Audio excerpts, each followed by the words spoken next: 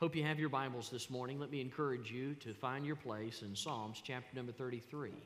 Psalms chapter number 33. If you are just joining us as a guest, I have been going through the book of Acts. And we're still going through the book of Acts, but I wanted to take a couple of 4 weeks, and just press pause on that series of messages, which are entitled Living with Biblical Clarity. And I wanted to stop and I wanted to address this topic. And let me just say it's going to be an uncomfortable topic. That's the name of the series, Uncomfortable.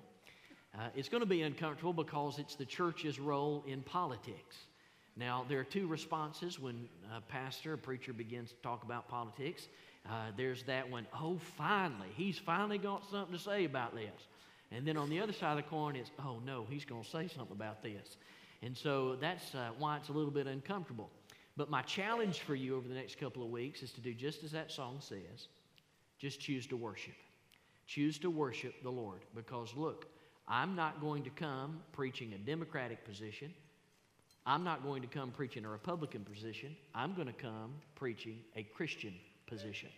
That's where I'm coming. I'm coming to preach a Christian position. And we need to know what the Bible says about politics, and we also need to know about our country. As a matter of fact, the title of this morning's message is called Values, Voting, and Victory in Jesus. We need to have the victory, and that victory is found in Jesus Christ. We, as American Christians, if you're a Christian, Jesus Christ lives inside of you, you're an American Christian. And as an American Christian, you have a responsibility, you have a duty, you have a job, you have a privilege that you live in a country that gives you the opportunity to see who goes to power. Christians ought to be actively participating in this. Now, it's uncomfortable because of three reasons. Number one, the first reason why it has a tendency to be uncomfortable is because some think because of the separation of church and state clause that I'm doing something illegal when I start talking about politics. I want you to listen to me very carefully. In our Constitution, in our founding documents, there is no separation of church or state clause. I think a lot of times we get confused. In 1941, there was a ruling from the Supreme Court of the United States of America that was erroneous, and it was false. They did not interpret the separation of church and state properly, and that's what has caused us to be on this current trajectory that we're on in the United States of America. Now, let me say this. We ought to know very clearly and very plainly what that church of state, separation of church and state statement, where did it come from, and why should it impact us, and why should we care about it? Well, you should care about it because you're a born-again child of God, and it involves you as a Baptist directly, not indirectly, but directly. You see, Thomas Jefferson received a letter from the Doonesbury Association, Baptist Association. And the association, the Southern Baptists, were concerned that the federal government was going to exercise an overreach, and the rights that had been given to us by God were going to be infiltrated, if you would, by the federal government, and they were going to dictate and tell us what we could and couldn't preach. And we didn't want that. So the Doonesbury Association wrote a letter to Thomas Jefferson and said, this is what we're concerned about. Jefferson, who was also concerned with the same thing, was reiterating to the Doonesbury Association that you don't need to worry about it. Everything's going to be fine because those rights that you have been given to you by God.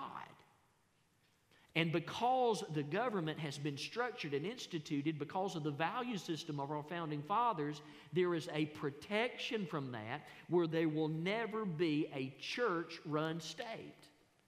And so the state will not found a church, the state will not produce a church, and the state will not say, this is what you have to teach. This is what you have to preach. The state will never do that because God gave you that rights, not the state. And so in regards to that, he says that these rights have been given to you by God. And so he says because of this, there has been a natural wall of separation to separate church and state. It had everything to do with the president assuring the Southern Baptists that the church would, or the state would never make a church or tell the church what to preach. It had nothing to do with Christians being involved in politics. It had nothing to do with a pastor standing up here and preaching about politics. So listen to me very carefully. I'm not breaking the law today. I'm doing exactly what God has called us to do, especially for such a time as this. Number two, a second thing that people have a problem with. I say, well, you know what? If you preach on politics, preacher, the government's going to take away your 501c3. Naturally, we are a 501c3, but I want you to understand this. We're not a 501c3 nonprofit organization because the government tells us that. We're a nonprofit organization because we're a church. We're naturally a church. And we're not distinct in regards to that just because we have a label of being a 501c3. The state never tells me what to preach or how to preach. As a matter of fact, when you look over the history of the United States, there's only been one time in American history that a church has been had its 501c3 pulled, and it was when Clinton was president, and a church in Texas put this big, huge billboard up opposing him. He just said a bunch of ugly stuff about him, and they pulled their 501c3. That's the only time. That's the only time in history, Charles, that's ever happened. It's really fascinating. So don't be concerned. By the way, let me say this about 501c3. If you just give because of a tax deduction, you're giving out of the wrong heart. Your heart's not right. And we got to be honest, there may come a time where we don't have a 501c3 anymore. And when I put my offering in today at the 9:30 hour, when I put my offering in there, I didn't put it in there because I was getting a tax deduction. I was putting it in there because I love Jesus. That's why I give. It's an act of worship. And so a lot of people are afraid, well, we're going to lose our 501c3. No, they can have it. They can have it. And then another reason is politics in general. A lot of people say, well, I'm going to be honest with you, you can't trust anybody who's in a profession that starts with P. Now, some of you are going through your head and you're thinking about it. Politicians, preachers, plumbers, prosecutors, policemen. I mean, you're thinking about those things. By the very word politics, it's just someone who is very active in the social affairs of the state or region that you're located in. It's politics, and a politician is somebody that's in relationship to that. Our founding fathers, when they founded the United States of America, wanted all of us, especially in particular born-again Christians, to run this country. That was their desire.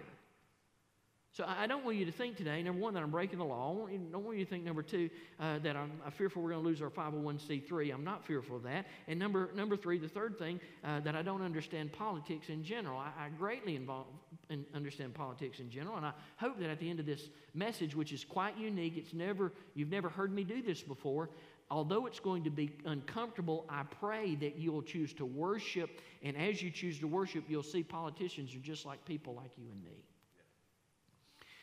At the Wild Game Dinner, my favorite story from the Wild Game Dinner came from our parking lot team. You guys follow directions so wonderfully. JR was head of our parking lot team this year. He did a fantastic job, and I'm grateful for the job that he did, and I'm grateful for all of you that worked.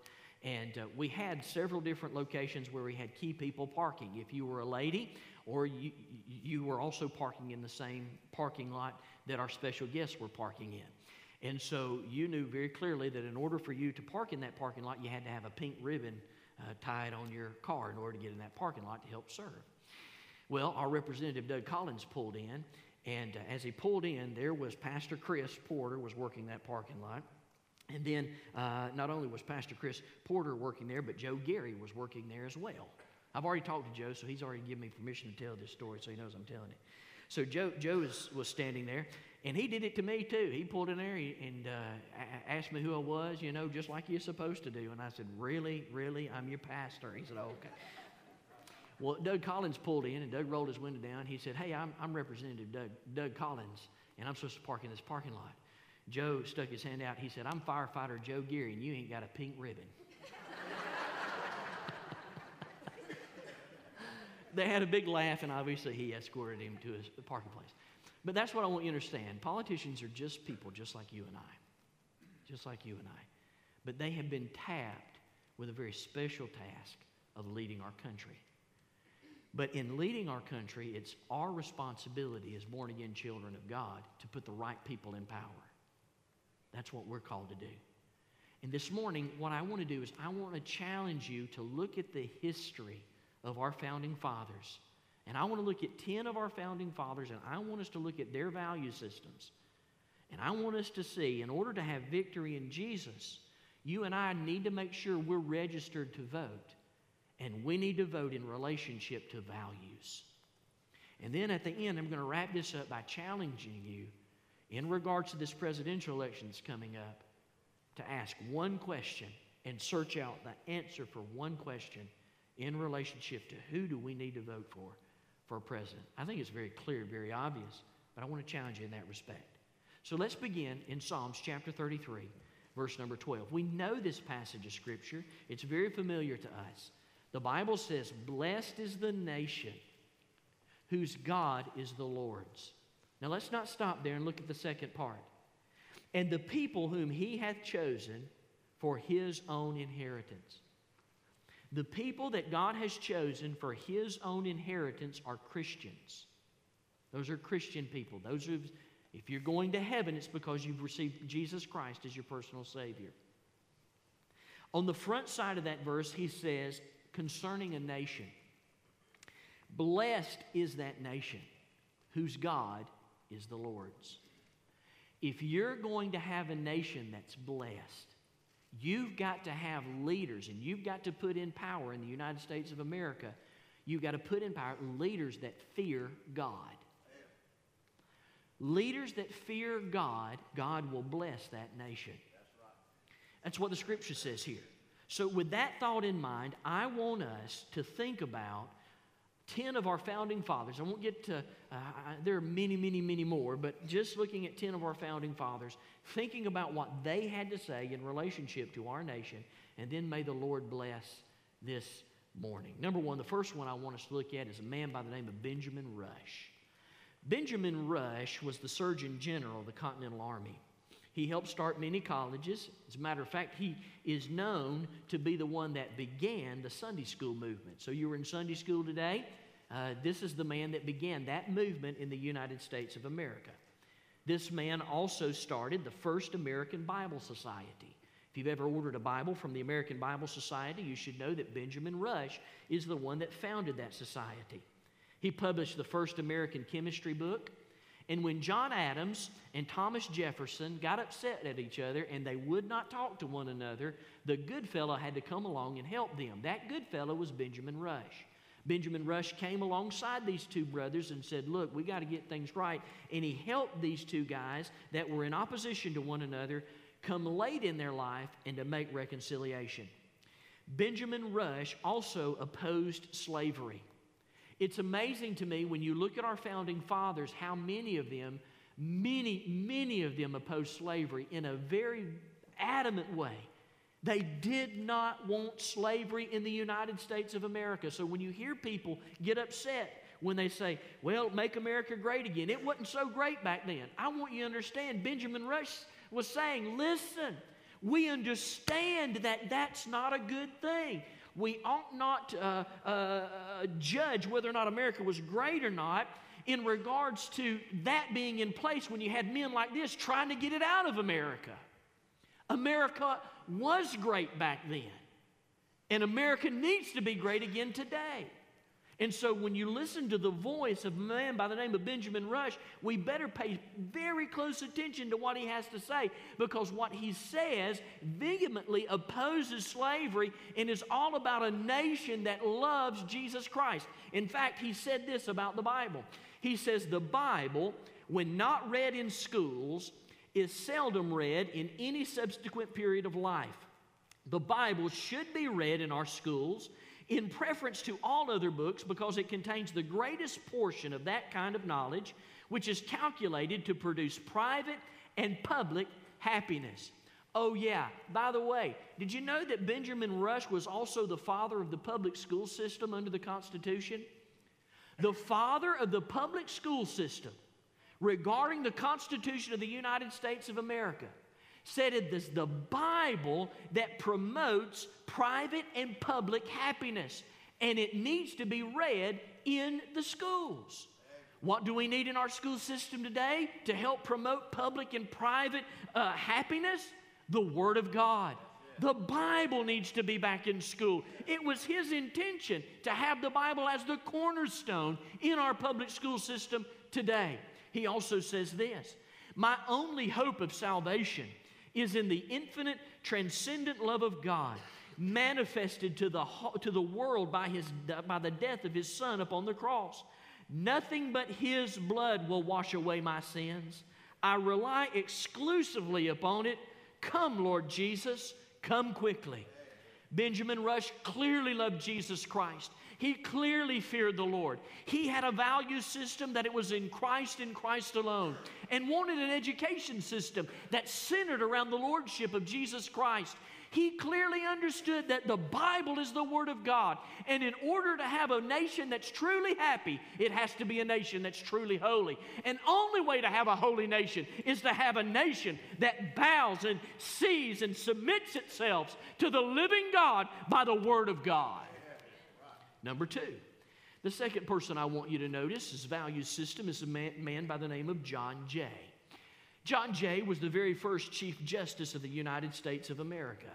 He was appointed by Thomas Jefferson and was the author of the Jay Treaty, which attempted to normalize trade with Britain in 1795.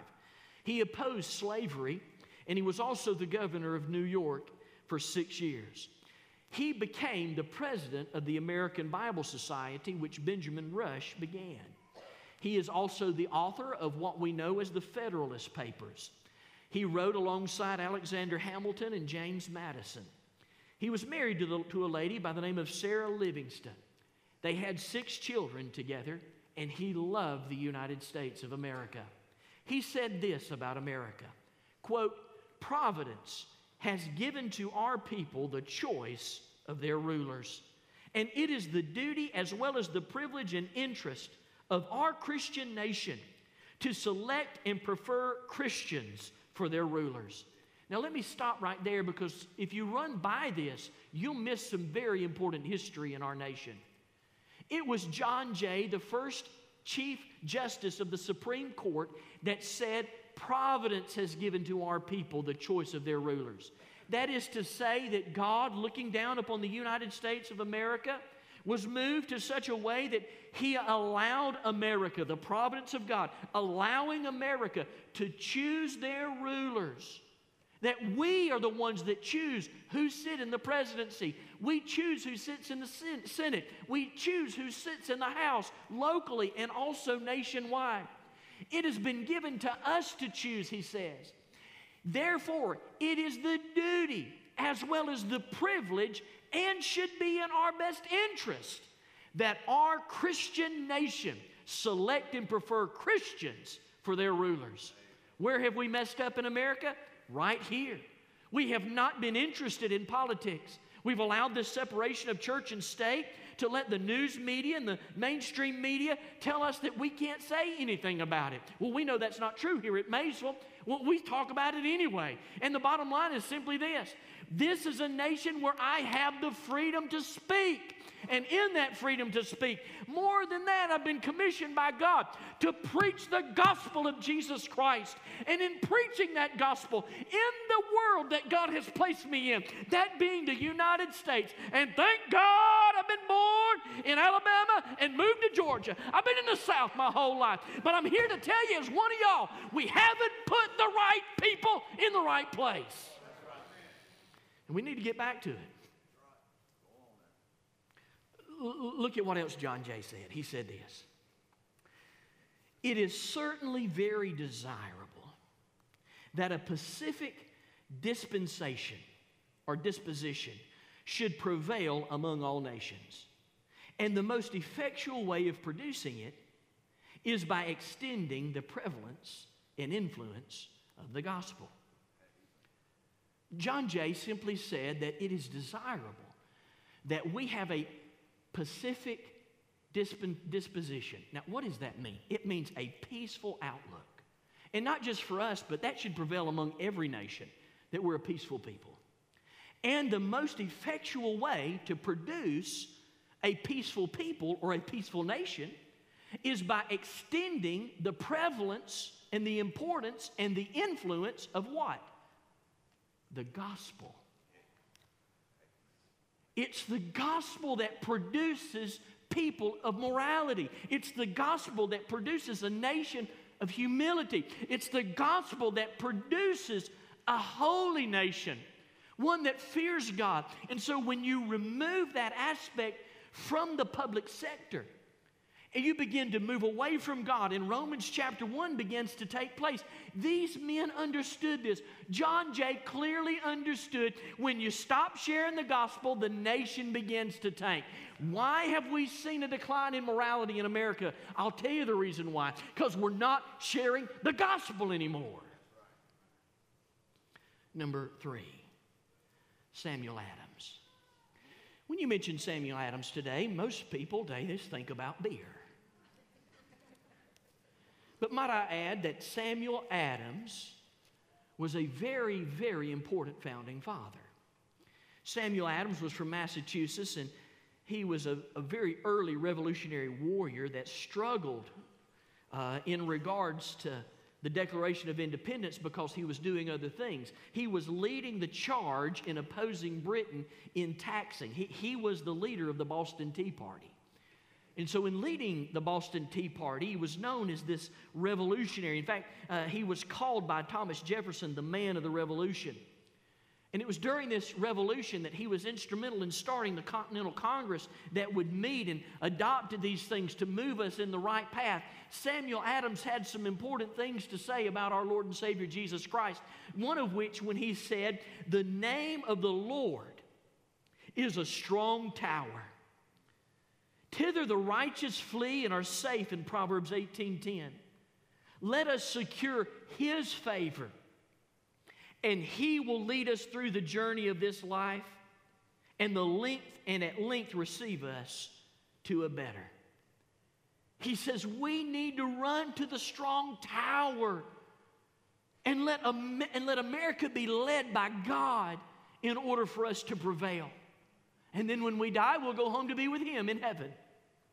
He also said this, principally, and first of all, he says, "I resign my soul to the Almighty Being who gave it, and my body I commit to the dust, relying on the merits of Jesus Christ for the pardon of my sin." Samuel Adams clearly said, the only way that I'm going to heaven is I have received and submitted myself to the Lordship of Jesus Christ. And submitting myself to Jesus Christ, He has pardoned my sins. It was Jesus Christ that pardoned Samuel Adams' sin. Number 4, Richard Stockton. Richard Stockton was from New Jersey, and he served as a lawyer who personally presented to King George III the grievance of the Stamp Act. He donated land for Princeton University, and he served as a trustee there for 26 years. He was captured by the British very early in the conflict of 1776, and he never took a pardon from the king in exchange for loyalty to the crown. He wanted and was willing to die for this nation and for the faith that this nation was to secure. Richard Stockton had this to say about God. He said, "I subscribe to the early belief of a great and leading doctrines of the Christian religion, such as the being of God, the universal defection and depravity of human nature, the divinity of the person, and the completeness of the redemption purchased by the blessed Savior, the necessity of the operations by the divine Spirit, of divine faith accompanied by a habitual virtuous life, and the universality of divine providence." You know what Richard Stockton simply said? He said, "I believe God is God. I believe Jesus is His Son. I believe the Holy Spirit is the third person of the Trinity. And while God is going to have His way, I believe this nation is under God." Notice what he says about you and I. He says this, and I quote, "I exhort and charge my children talking about those in the United States of America, that the fear of God is the beginning of wisdom, and that the way of life held up in Christian system is calculated for the most complete happiness that can be enjoyed in this moral state, and that all occasions of vice and immorality is injurious either immediately or consequently, even in this life. He says, I exhort you, I challenge you, I want to get on my knees and beg you, if I could, that you as a nation fear God. Because when you stop fearing God, you begin to turn away from Him. You wonder what's happened to us today in 2020 as a nation. We've turned from God. I think about oftentimes, and I've quoted this several times, but it is worth quoting because it's just right where we are as a nation. They were interviewing Jim Bakker in regards to his sexual promiscuity. And they asked him the question. They said, Mr. Bakker, when did you stop loving God? And Jim turned and said to the interviewer, I've never stopped loving God. He said, my problem was as I stopped fearing God.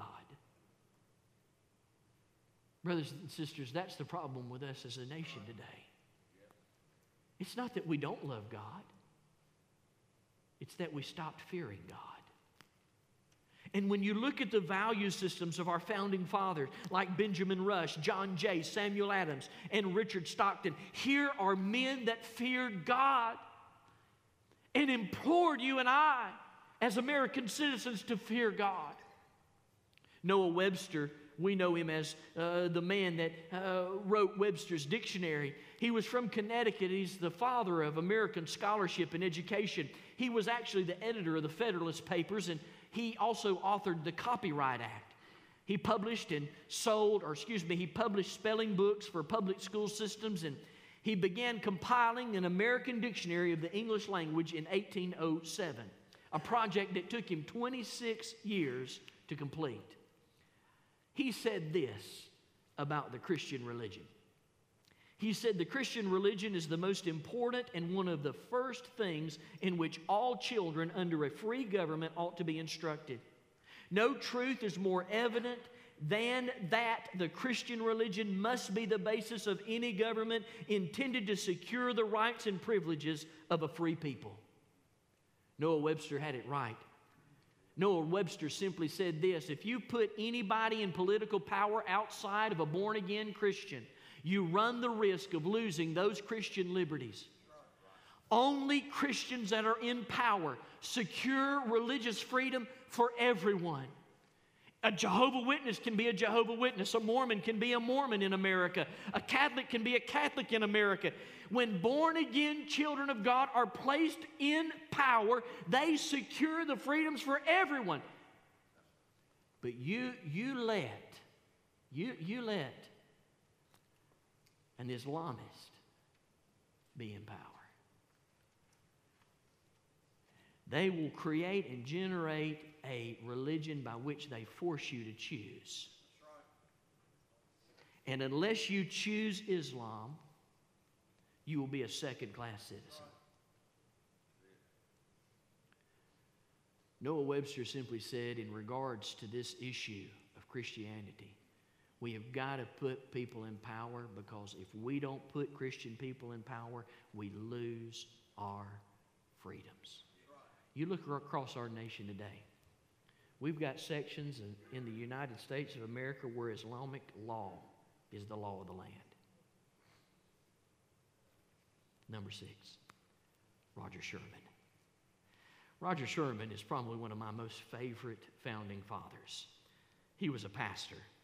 He was from Connecticut, and he's the only founding father to sign all 4 important documents from the Declaration of Independence to the Constitution. He served as a lawyer, and he was the first mayor of New Haven.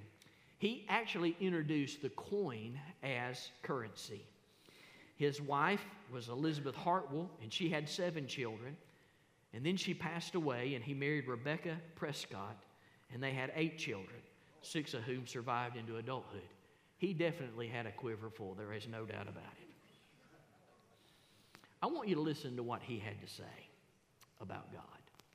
Roger Sherman said, I believe that there is one only living and true God, existing in three persons, the Father, the Son, and the Holy Ghost, the same in substance, equal in power and glory, that the Scriptures of the Old and New Testament are a revelation from God and a complete rule to direct us how we may glorify and enjoy Him. How do we glorify and enjoy God? By reading the Old and New Testament. He was a strong proponent that beginning with anything that you do, you ought to be personally reading the Word of God. It promotes enjoyment and it glorifies God. He said this about the church. He said, I believe a visible church is to be a congregation of those who make a credible profession of their faith in Christ, in obedience to Him, joined by the bond of the covenant. What is the covenant that bounds us? It's the covenant of the Great Commission. We have but one commission given to us by our Lord and Savior Jesus Christ.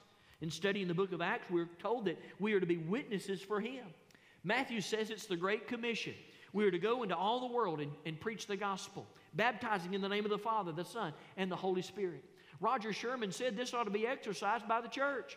This covenant that we're bound by ought to be one that sends us out and that we make sure that the United States of America remains a Christian nation so that we can secure the foundation by which we were built upon. Roger Sherman was very clear. This nation was founded on biblical values. Roger Sherman, Noah Webster, Richard Stockton, Samuel Adams, John Jay, Benjamin Rush, all had a value system that revolved around Jesus Christ as being their Savior and Lord. But what about Charles Carroll? Have you ever heard of Charles Carroll? He was a signer. He's a very interesting man. He's the only Roman Catholic to sign the Declaration of Independence. He helped draft the Maryland Constitution. He's the first U.S. Senator from Maryland, and he helped establish the Baltimore and Ohio railroads after he had retired.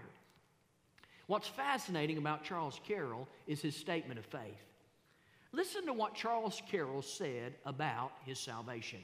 He said, and I quote, "On the mercy of my Redeemer, I rely for salvation on His merits, not on the works I have done in obedience to His, but not on the works I have done in obedience to His precepts."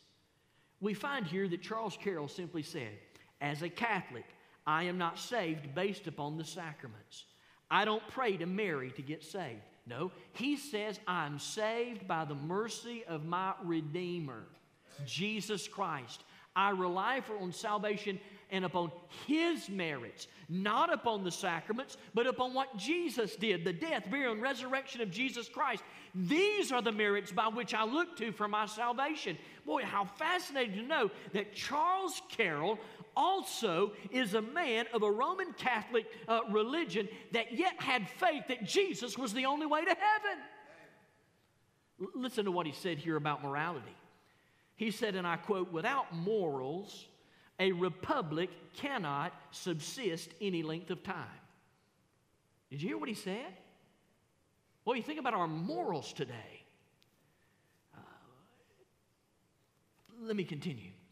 They therefore who are decrying the Christian religion, whose morality is so sublime and pure, and which denounces against the wicked eternal misery, and which ensure to the good eternal happiness, are undermining the solid foundation of morals, the best security for the duration of a free government. What's the best cure for a free government? Morals. Where do you find those morals? The Bible. What do we need to do in order to have morality? Get back to the Bible. What's the problem in our world today? Morals. Why is the problem morals? Because we're not reading the Bible. Charles Carroll was right. In order for us to continue and to have the duration of a free government, we've got to have morals. In order to have morals, wrong's got to be wrong and right's got to be right. And what's wrong is wrong and what's right's right. And the only way to tell right from wrong is to clearly understand what the Bible says is wrong is wrong. So when it comes to the arena of social justice, we must understand that the cure for social justice is not social justice in and of itself. What the cure for social justice is is Jesus. Forgiveness is the cure for social justice. That's why Benjamin Rush said what he said, and John Jay said what he said, and all of these men, all the way down to Charles Carroll, they could not stand for slavery because they knew it was a great injustice, and in order to get it right, we had to receive Christ as Savior. George Mason, he was born in 1725. He died in 1792. He was from Virginia, and he adamantly opposed the United States Constitution. He was not going to sign it. He said, no, you can forget it. I'm not signing that document. And the reason why I'm not signing that document, he said, is I'm concerned about the overreach. He was also afraid of just exactly what the Doonesbury Association was afraid of. He was afraid of the overreach, and the government would come in and tell you how to worship and what to worship and all of this, and he was just against it. He says, I fear the overreach. So he authored the Virginia Declaration of Rights, which came to be known as the Bill of Rights for the United States of America. Upon accepting the Bill of Rights, George Mason said, I can do this now. He says, I can cheerfully put my hand to this paper and sign my name. I can put my name on it because I know there's this Bill of Rights that's been given to us, and it's by God. Listen to what George Mason had to say. He said, and I quote, my soul I resign into the hands of my almighty Creator, whose tender mercies are all over his work, who hateth nothing that he hath made, and to the justice and wisdom of whose dispensations I willingly and cheerfully submit, humbly hoping for his unbound mercy and benevolence, through the merits of my blessed Savior, a remission of my sins. He says, I've been forgiven by Jesus Christ. And Jesus Christ is my personal Savior and Lord. He goes on to say, and I quote, as much as I value a union of all the states, listen to this, you'll love this. He says, I would not admit the southern states to the Union. Why? Listen to what he says. Unless they agreed to the discontinuance of this disgraceful slave trade, because it would bring weakness and not strength to the Union. Why did George Mason say that? George Mason said that because he knew the founding fathers, time and time again, said that we're based upon the freedom that we've been given by God.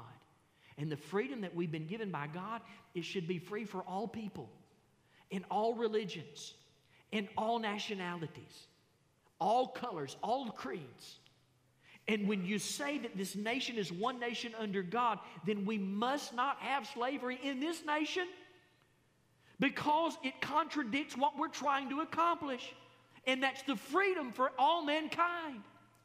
He said, so I hesitate in even an invitation to come to the southern states until they get to the place in their relationship with God where they know that they discontinue this disgraceful slave trade. He knew it was wrong. And what did he want the South to do? Get right with God. Can I just say this? We could use a good dose of getting right with God in America today. Number 9, Francis Hopkins. Francis Hopkins is the only music guy in the bunch. He is a writer, a poet. He wrote songs and hymns. A couple of the lyrics in his hymns that he wrote cannot be found in our hymn book today, but you can find them online if you just Google his name. He was a very fascinating individual as a composer and hymnist. He served as the church director and church choir leader. He also served as a judge for the United States District Court. He wrote this about his precious Lord. He would sing, have mercy therefore on us, Lord, and all our hearts incline, with diligence and care to keep those righteous laws of thine. Blessed is he who fears the Lord and does his laws obey. Great his seed shall be on earth, his race shall not decay. Crowned with wealth his house shall be, to mercy still inclined. Though in trouble he shall shine, the blessing of mankind. This man loved Jesus with all of his heart. His value system was in the Word of God. And then last of all, the last one I want us to consider this morning is Patrick Henry. Patrick Henry was from Virginia. He worked as a criminal attorney, and he was known as a brilliant orator. He had great communication skills. Did you know that Patrick Henry also was very concerned with the Constitution's overreach? And to help spirit along the adoption of the Bill of Rights, he served as the first governor of Virginia, and then he served again as the sixth governor. He was fearful of both the spread of atheism and the spread of deism towards the end of his life.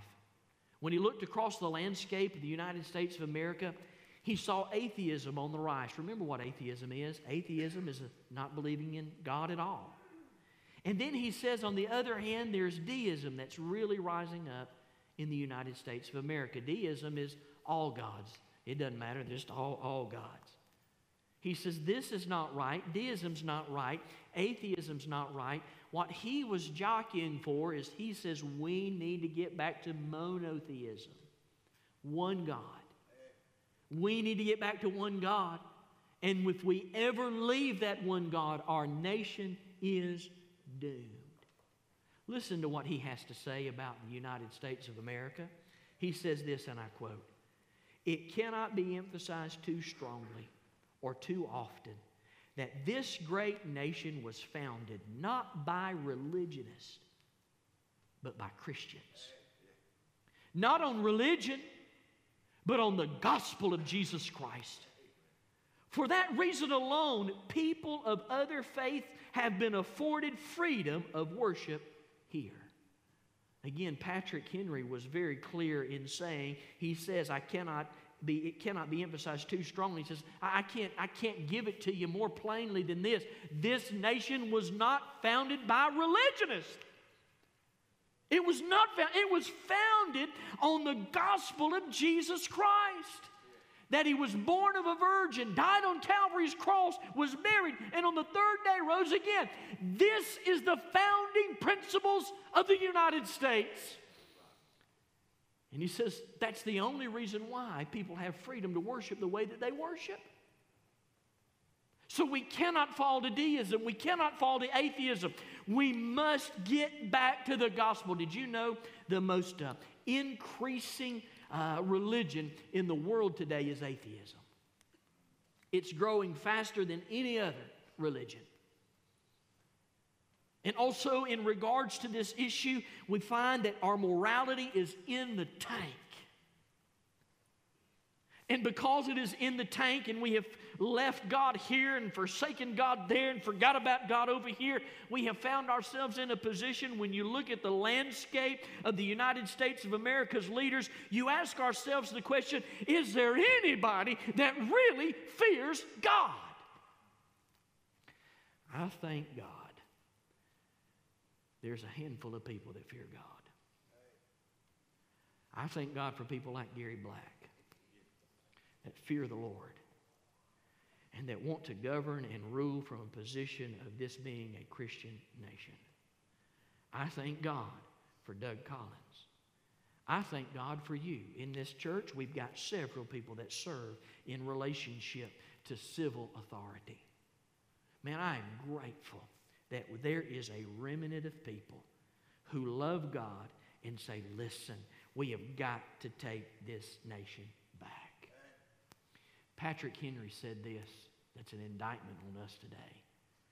He says, this book, the Bible, is worth all the books that ever were printed. It has been my misfortune that I have never found time to read it with the proper attention and feeling till lately. I trust in the mercy of heaven that it's not too late. What was Patrick Henry saying? He's not talking about it being too late for his salvation. He was made it very clear that he believed Jesus was his Savior. But he was saying I hope it's not too late for our nation. You know what our nation needs? Our nation needs Christians to fall in love with the book. The world will pass away, but His Word will never pass away. And just as our founding fathers said that in regards to this book, it is the foundation by which we live by. You see, our founding fathers submitted themselves to God, placed themselves under the Word of God, knew that Jesus was the only way to God, and wanted a nation that propagated the gospel of God. And we have let political correctness, mainstream media, the Johnson rule, to silence pulpits across America. And we have steered clear of preaching the truth. Brothers and sisters, friends, guests, we have an obligation as American Christians, Christian Americans, to participate in the governments that God has set this country up with. It is our responsibility to run for office. It's our responsibility to register and vote. It's our responsibility to take this nation from where we are today back to the Word of God in holiness. You say, well, man, I don't want to be wandering in the desert and all that like they did in the Bible. Don't misunderstand, friend. I'm not talking about wandering in the desert. I'm talking about walking after holiness. I'm talking about walking after God. I'm talking about just a simple fearing God. To fear God. We don't fear God anymore. We shake our fist at God. Oh, brothers and sisters, what we need here in the United States is a great spiritual awakening. And we need to be moved in such a way that we are fall in deep sadness over the course that our nation has gone, where we call wrong right and right wrong, where we look out and see that immorality is running amok and we are under the judgment of God. Unless we come back to Him, He'll have to apologize to Sodom and Gomorrah. May God have mercy on the United States. And may God move us to a point to know that if we're going to have victory in Jesus, it'll be born-again children of God doing their part in being good citizens as American Christians and getting involved in politics. So I want to challenge you this morning. If you've never registered to vote, the goal is not to shame you. You ought to be ashamed of yourself. That's not what we're trying to do.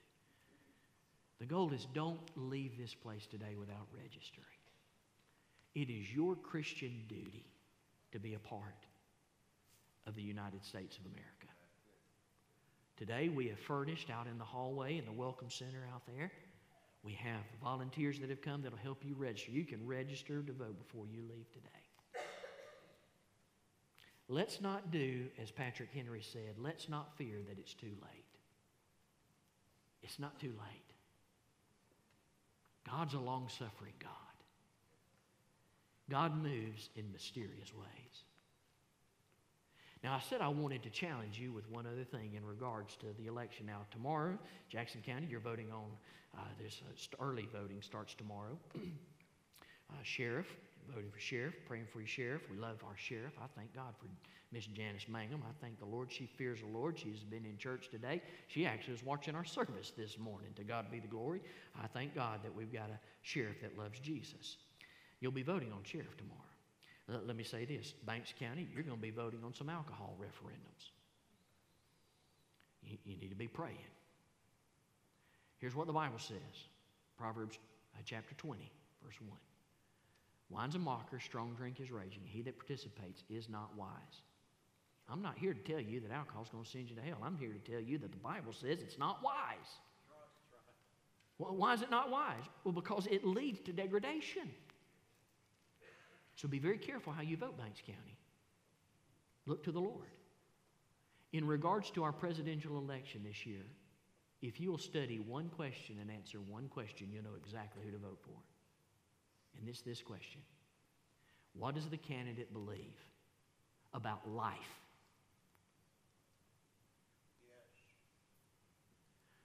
According to this book right here, the Bible, life begins at conception. You answer the question for the candidate, what do they believe about life? If they don't believe life begins at conception, there's a problem. We got to answer that question.